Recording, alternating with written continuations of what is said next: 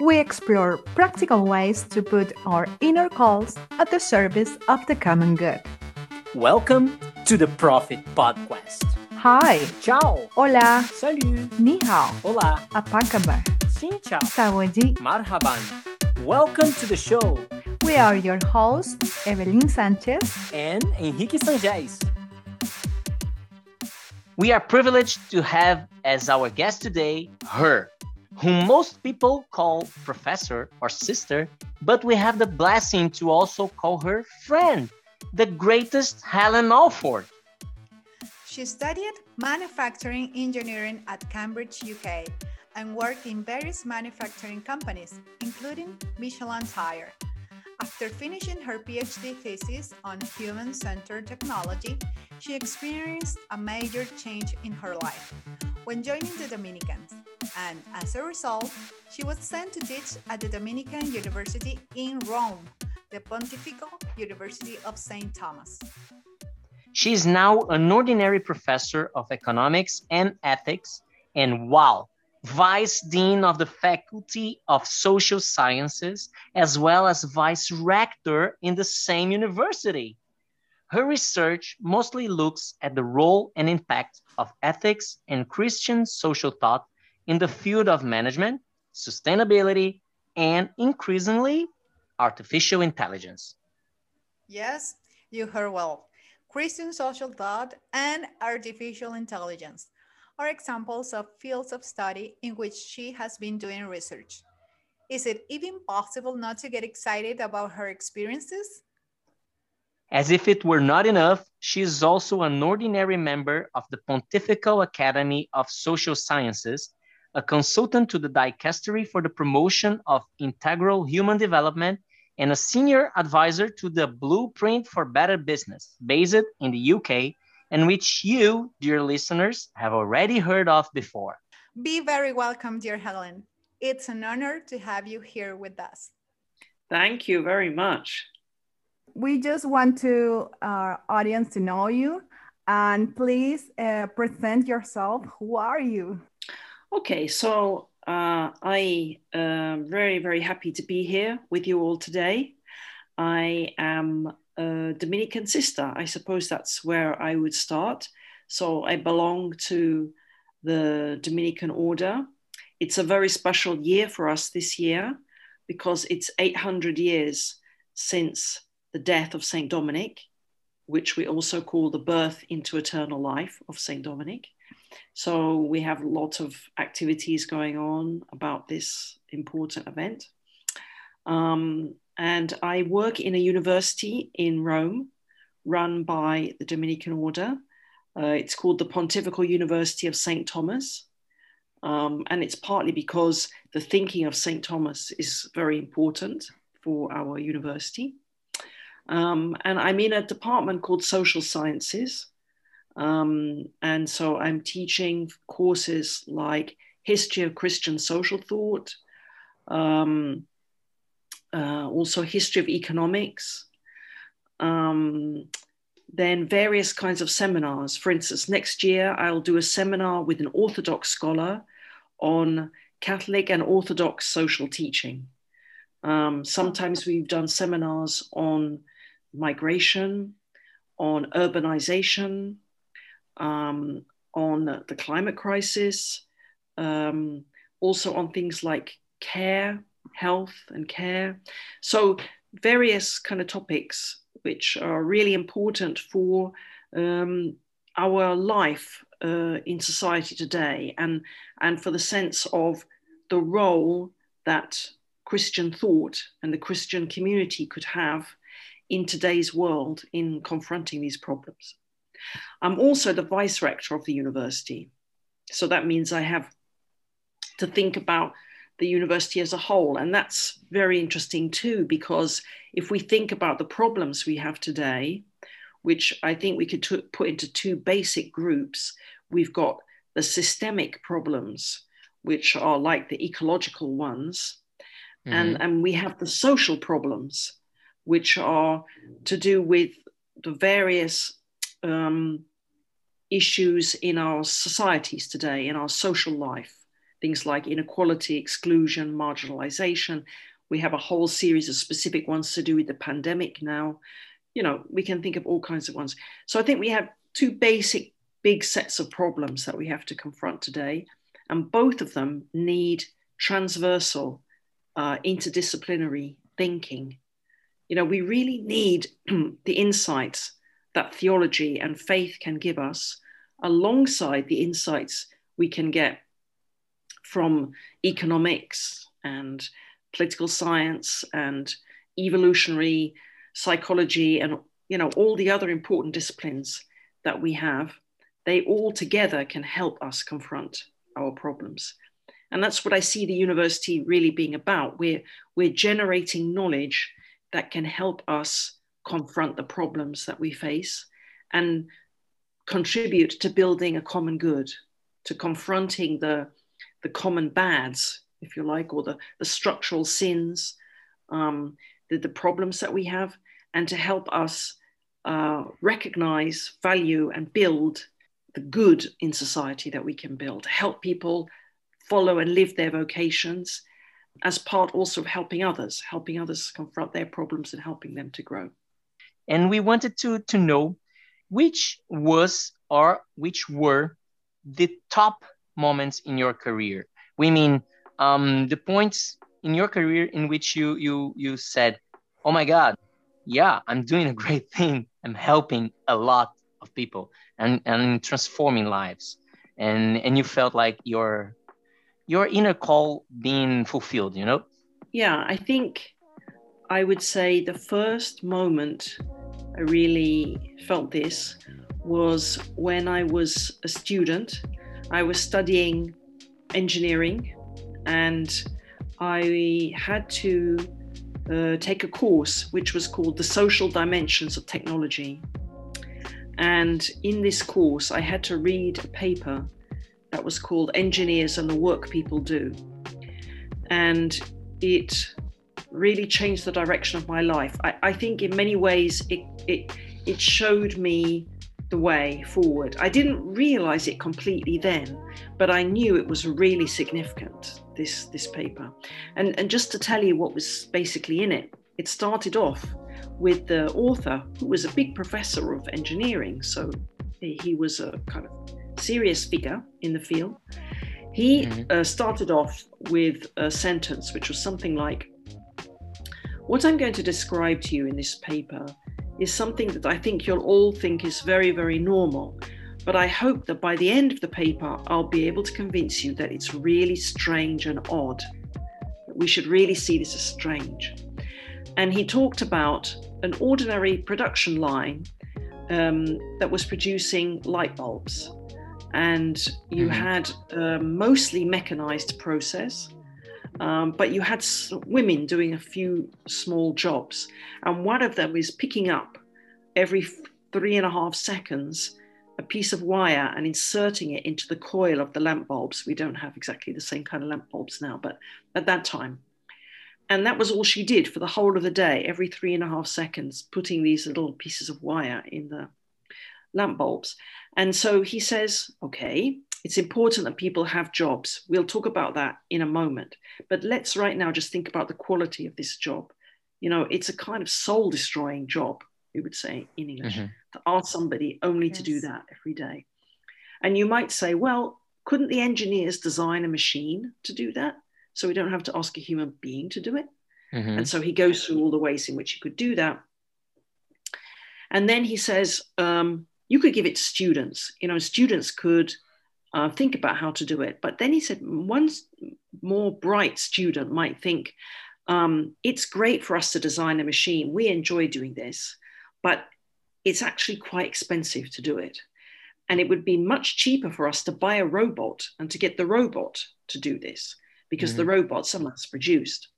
So he says, okay, that's interesting, because the student is thinking this isn't only a technical problem. This is also an economic problem. And we need to think about this problem in a bigger perspective. So he says, but still, if you were a good engineer, you'd think, well, a robot's a very advanced piece of equipment. You know, we should think about all the capabilities this machine has, and we should try to redesign the system, the whole system, so that we make the maximum use of the competencies that this robot has. And so then he says a lovely line, well, isn't it strange that nobody thinks about that when the woman is doing the job? And then he has the line I'll never forget, if engineers could think about human beings as if they were robots, they'd give them more human work to do. And, Wow. and I just thought, this is absolutely right, what he just said. Everything we're doing is upside down. We're doing it the wrong way round. We're putting the machines in the center and then sticking a few people around them if there's some things that we can't do very well with machines. But that's the wrong way round. We should be putting the people in the center and we stick the machines around them, you know? Mm-hmm. And I would say, in a way, that's what my life has been about since then, really. It's trying to work out how we could turn this upside down and make what was strange seem normal and what was normal seem strange. This way of thinking about human beings that is not recognizing their dignity, not recognizing their central role in life. You know, it's kind of lost the idea about what work is about and what production is about and why are we doing all this stuff, mm-hmm. you know. And so then I went to see him. He was retiring, but he told me about some things I could do. So then I carried on to do research in this idea of human-centered technology. It was an area of research that was starting there. And then that got me to join the Dominicans because mm-hmm. I found that in the engineering department, although there were some people who were kind of interested in this, they didn't really know how to deal with the tradition, which I realized while I was working on this was really the one that I wanted to use, which was the tradition of Catholic social teaching. They never told me I couldn't do that, but they didn't really want to know anything about it. And I realized I couldn't really grow and develop. Whereas I started going to the House of Dominicans, and with the Dominicans, I could talk about my project, but also talk about what I thought was a really important source of ideas for understanding what human-centered could mean. What does work mean? Why are we doing all this? You know, and so that led to me joining the Dominicans. And so then I got sent to be in this university in Rome. And I think since I got here, just to finish answering your question, I'd give you two sort of things which I think have been really kind of exciting for me. One is just the students who come here. And you get this really wide range, and some of them are really, really high flying, and they're going to go on and work in the UN and all this stuff.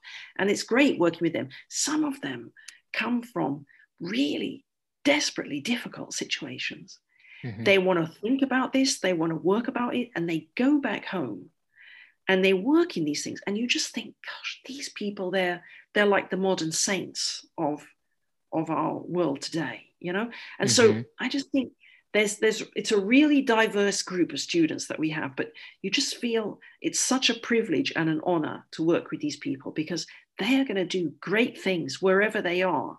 And wherever they start from or wherever they end up, they're going to be able to do something great for this building the common good that we were talking about at the end. And then the second thing I would say is discovering Blueprint and becoming part of Blueprint for Better Business, because that really gave me a partner to work with. But before I was sort of on my own in a way. And now I have this wonderful group to work with, which led me to the economy of Francesco as well, and all the other things that the rest is history, as we know. So with Blueprint, you know, they're influencing some of the really big companies based in the UK, and you can see it's happening at the level of the mindset. People's ideas are changing. And you may know there's a famous philosopher called Wittgenstein, and he's got this wonderful phrase where he says, "The limits of my language are the limits of my world." You know, if you can't see how human beings have dignity, for instance, in the workplace, you are not going to be able to imagine how we could have different kinds of work systems, how we could think about our economy in a different way. But if you have this idea, if you've changed your mindset and you start your whole economy thinking we should be building the economy on human dignity, then all these new possibilities open up. It changes the world. The limits of the language is the limits of the world. So Blueprint is really about changing the limits of the world, changing the language and the mindset to give people the chance to think new thoughts, to do new things, to build a stronger economy and a better common good. You were talking about Blueprint for Better Business, putting people's dignity in the center, even in environments as universities and as businesses. And I was wondering how the Christian social part has influence in these different areas. Okay, it's a really good question, Evie. To give you a proper answer, I'd have to give you a whole course. We do a course about this. Okay. So, but I'll try to give you some highlights, you know. I think the Christian tradition works on several different levels. The level that we all see very clearly is where we are responding to urgent problems. So, you know, you go to a place where there's a lot of people suffering from AIDS. There's people from the Christian communities that are working with those people. You go to a place where there's people with inadequate education structures. There's people from the Christian communities there trying to make a difference, trying to change it. You know, you think of any of these urgent situations, places where people's dignity is not respected, you're going to find people there who are inspired by their Christian faith to do something about it. So there's a level of immediacy, of reaching out to people in crisis situations or in or long-term marginalized situations. And that's a really, really important thing. But I would say there's at least two other levels. Maybe we'll think of some others, but at least two other levels. A second level would be influencing the leaders in society and giving them ideas about how structures could be different. So we could be talking about business structures. We could be talking about local authorities, local communities. We could be talking about any kinds of organizations, which might be in education or in healthcare, or, you know, so questions to do with how we coordinate with each other and resolve problems and create outputs. And there, I think something like Blueprint has been really influential, but we could also think about things like the Christian trade union movements that we've had, or political parties that are sometimes Christian parties, or sometimes they are not especially Christian, but they've had people in them who are inspired by Christian tradition. If we think, for instance, about the European Union, that has a very, very strong and clear Christian tradition behind it, based on the two key ideas, the solidarity and subsidiarity. So the idea being that we should build links between these countries that were killing each other before, fighting each other. But also we shouldn't bring too many decisions to the central levels. We should keep as much as possible decision-making close to people. Doesn't always work. We're always trying to do it better, but that's a strong inspiration there. We could also think about something like the UN Declaration of Human Rights, also very influenced by different religious traditions, including Christian tradition. So there's that kind of level. But then there's also, I'd say, the third level I think about is really profound ideas that sink into the culture, and they influence on a very, very profound level. Well, I would say human dignity is one of these ideas. It hasn't had the same impact all around the world, but it has had the chance to have a long-term impact. It's an idea which has about 2,000 years of history now, in the sense of it being the idea that we have today, which is that every human person has dignity. It's an idea that was developed in the early Roman Empire, with the early Christians looking at the way the Roman Empire worked, where a great emperor or a great general or somebody returning to Rome who'd won a huge victory was given dignitas. And so the Roman idea was that you got dignity if you did some great thing. And the Christian idea turned that upside down and said, you don't have to do anything to have dignity. You have dignity just because you're a child of God, just because you're made in the image and likeness of God. That's what gives you dignity. Now, then you can do things which can enhance your dignity, but they often weren't the things that the Roman Empire thought enhance your dignity, different things. But you can also damage, you can do things which are undermining your dignity as well. But they're never going to take away your dignity for you, because it's not you who gave the dignity to you. It doesn't come from you. It's something that's given to you. It sort of comes from outside this world too. Well, now human dignity is an idea that has its own value. People don't necessarily connect it with the religious traditions anymore. It's an idea which is open to everybody. Another idea I would say that's come out of the Christian tradition at that kind of level is the value of work, especially manual work. In the ancient traditions, only slaves did manual work. And slaves, of course, were considered less than fully human at that time. And the Christians started to change this idea and say, Jesus was a worker, the monks do work, manual work is something noble. We can do manual work, and that's good for us. Well, that's really had a big impact in society today.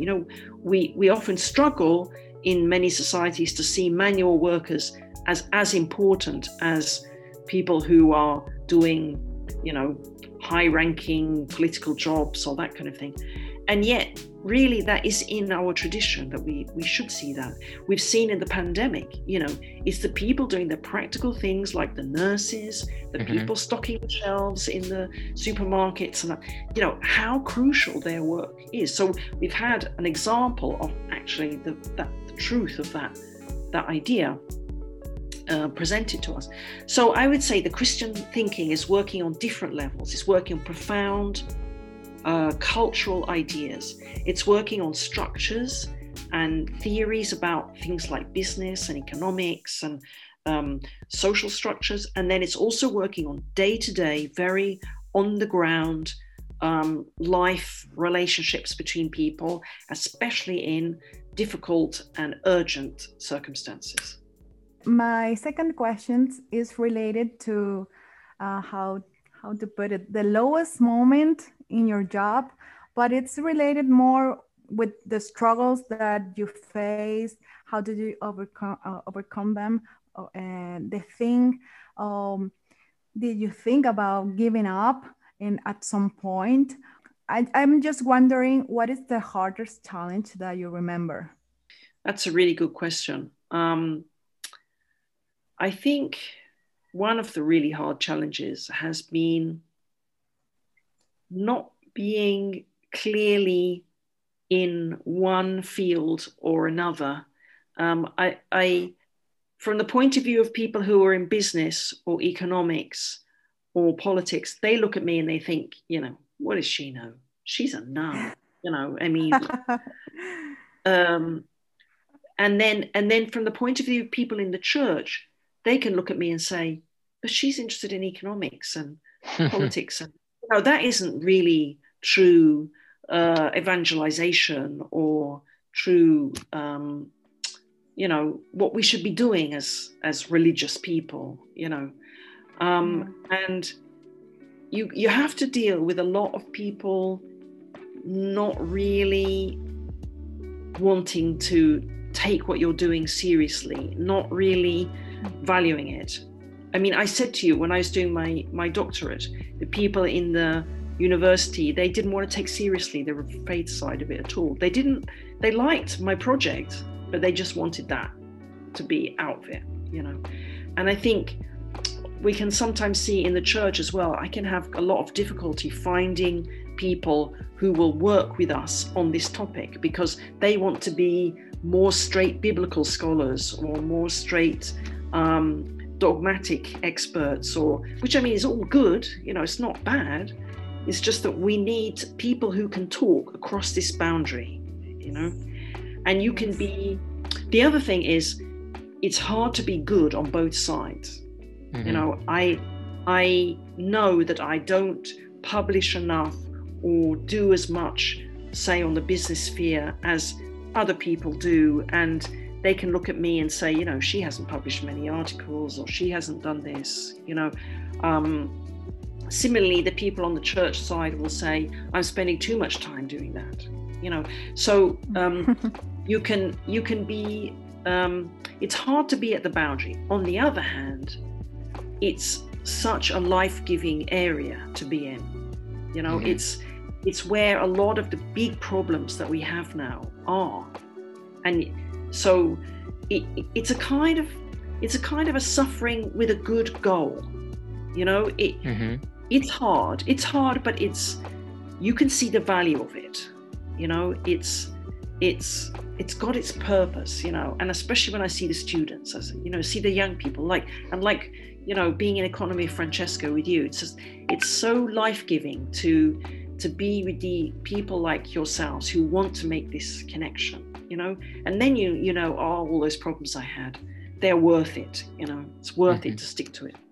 But yeah, sometimes you can get discouraged. Absolutely. Oh. And the things that you are saying, it has spoken to me, because I have found down the road so many people that are like you. I mean, like they are accountants and musicians, or work in theater, but are social entrepreneurs. Like this way of living, it's just, people needs to know that we cannot break ourselves.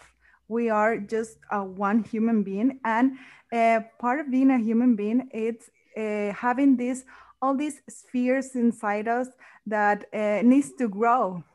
It's not just one part that it needs to grow, or one field that we need to focus all of our energies, but we need to grow as entirely. What I meant.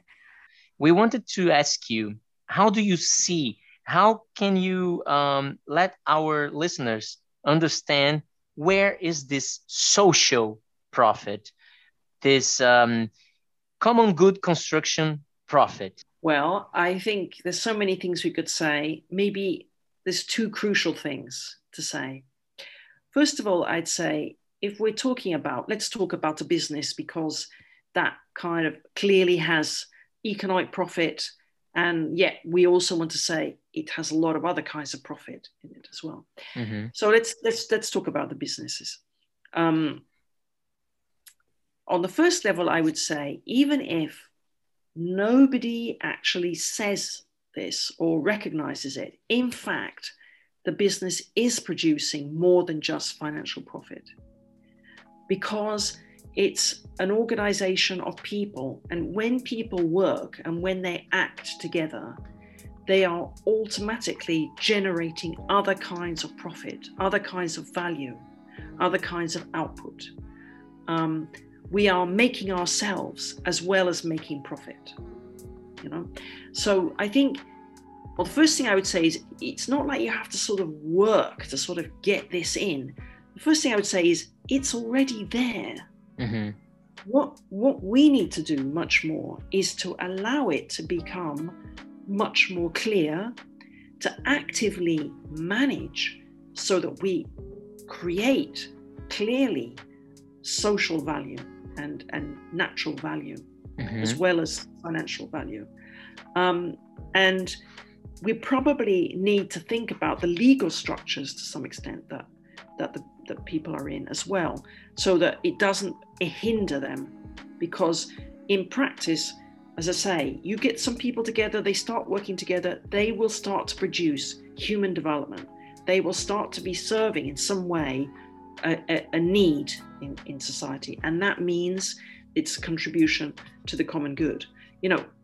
So these things are kind of happening automatically, but they're not always recognized by our theories. by the way we manage, by the way we train in the management schools, our young managers. You know, we tell them not to think about any of that stuff, you know, and that's so disabling. It's so distorting, you know. So that's the first thing I would say. And then I think the second thing I would say is that if we can give people different ideas, like we're trying to do in Blueprint, if we can give them different examples, and we can connect to all kinds of examples that we can see some of these things happening in, then people will start to produce good ideas of their own. You know, I mean, that's basically how we learn as human beings.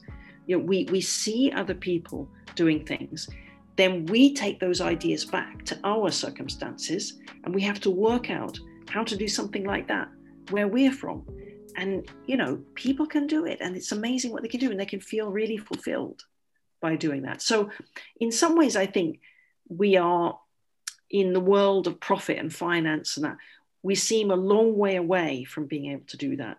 But on the other hand, I think if we could just change a few ideas and give people the image, as you're trying to do in this podcast, that just the sense we could do this, it could start happening quite quickly, and you know, and with some interesting results, because actually the foundation for it is already there. It's already there. We're not doing something that is sort of unknown or completely new. What we're doing is bringing to the fore and bringing out and making visible something that's already there, that's maybe not very well developed. We need to develop it more, but it's already there in some way. And how can people contact you and know better about your work? Best way to contact me is by email. I'm a sort of older person, so I'm not so much on social media. So my email is my surname Alford at pust.it. That's my university, Pontifical University of St. Thomas.it in Italy. And to know more about my work, well, I do have a not very well updated page on academia.edu, but I was just thinking the last couple of days I should go back to it and update it. I can always send people a CV or talk to them, you know, through the email, but I will try to update my academia.edu page. So I'm glad you said that to me, because I was thinking about it, and now you've given me a good reason for doing it. So excellent. Perfect. Great. And listeners, as usual, we'll put here in the description those addresses which Helen talked about. Okay. So let's move forward right now to that specific part of our show with the rapid questions. Let's go then. The first one is, what do you prefer, bread or rice?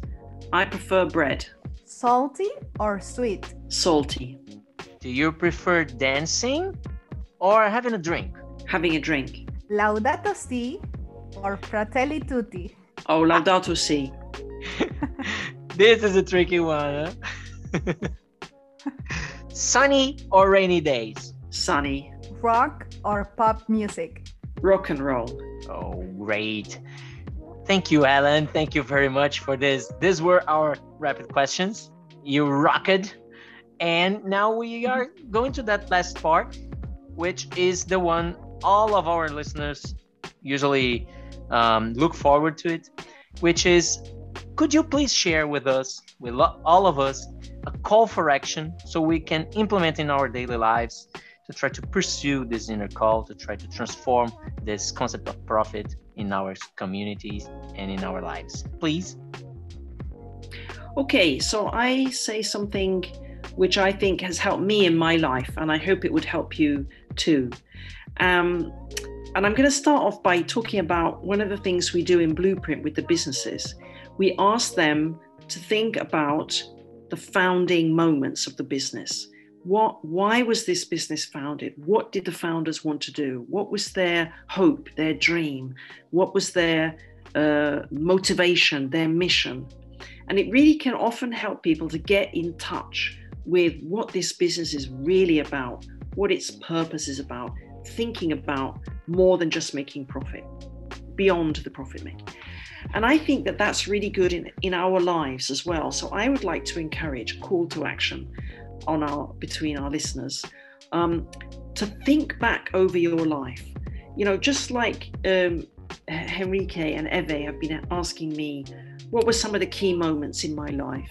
The great ones, the bad ones, you know, ones you can remember, ones that tell you something about what your vocation is, ones that when you reflect on them, you realize that is saying something to me. I think however old or young we are, we have something in our lives already which is significant, that we remember, that is a marker that could help you in working out the direction of your life. So that's what I would like to invite everybody to do who's listening to us today, is to look back on your life and think, what are the key moments? Could be good, it could be bad, it could be happy, it could be sad, but just something that really struck me, that stayed with me, and that could guide me in the future. Perfect. Thank you so much, Helen. Thank you very much. And our final, we just want you to give, please, to our audience, to the world, your final message, that thing that you think people should be paying attention, you know? What is your message to the world? I think my message would be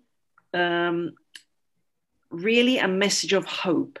We are in a set of circumstances which are pretty tough and difficult. We face so many crises, but I think in so many areas we are a small step away from really powerful change for good. And so I want to give you a message of hope that we need to face the crises. We don't want to hide from them. We need to open our eyes to the suffering, the difficulty, the harshness, the coldness, the exclusion, the marginalization, all those awful things which are really present in our world. Open our eyes to them, but with the eyes of hope, knowing that, as we said before, there's things already there. There's good things already there. We can help to make them more powerful in the world today by our actions, by our thinking, by our education, by our working together in solidarity with others. So that's my message, I think. Oh, thank you very much. You touched it really deep in my heart. These last days, I've been thinking so much about hope, and you touched it exactly in that specific word. Thank you very much, Helen. And thank you, listener, for being here with us and listening to this.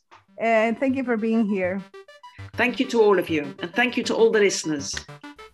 If you enjoyed this episode and don't want to miss the future content, make sure to subscribe. You can also share with us a photo of yourself listening to this episode and tag us on social media. We are at Profit Podcast. We have a challenge for you.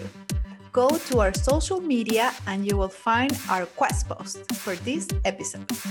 It is an actionable challenge related to what you have just heard. We are sure will help you in this journey for a purposeful life. We want to hear from you too. Share your superpower stories with us. That will help other adventurers to stay inspired as well. If you want to support us, give us a review on any platform you are listening to this podcast. It will help others to discover us. This interview is produced by a group of young people inspired by the values of the economy of Francesco. Our team members are Alessandra Fasol, Enrique Sonjes, Ingrid Ocampo, Vincent Chi, and me, Evelyn Sanchez. Thank you for listening. And remember to bring out your superpower from your inner universe to the whole world. See you next time.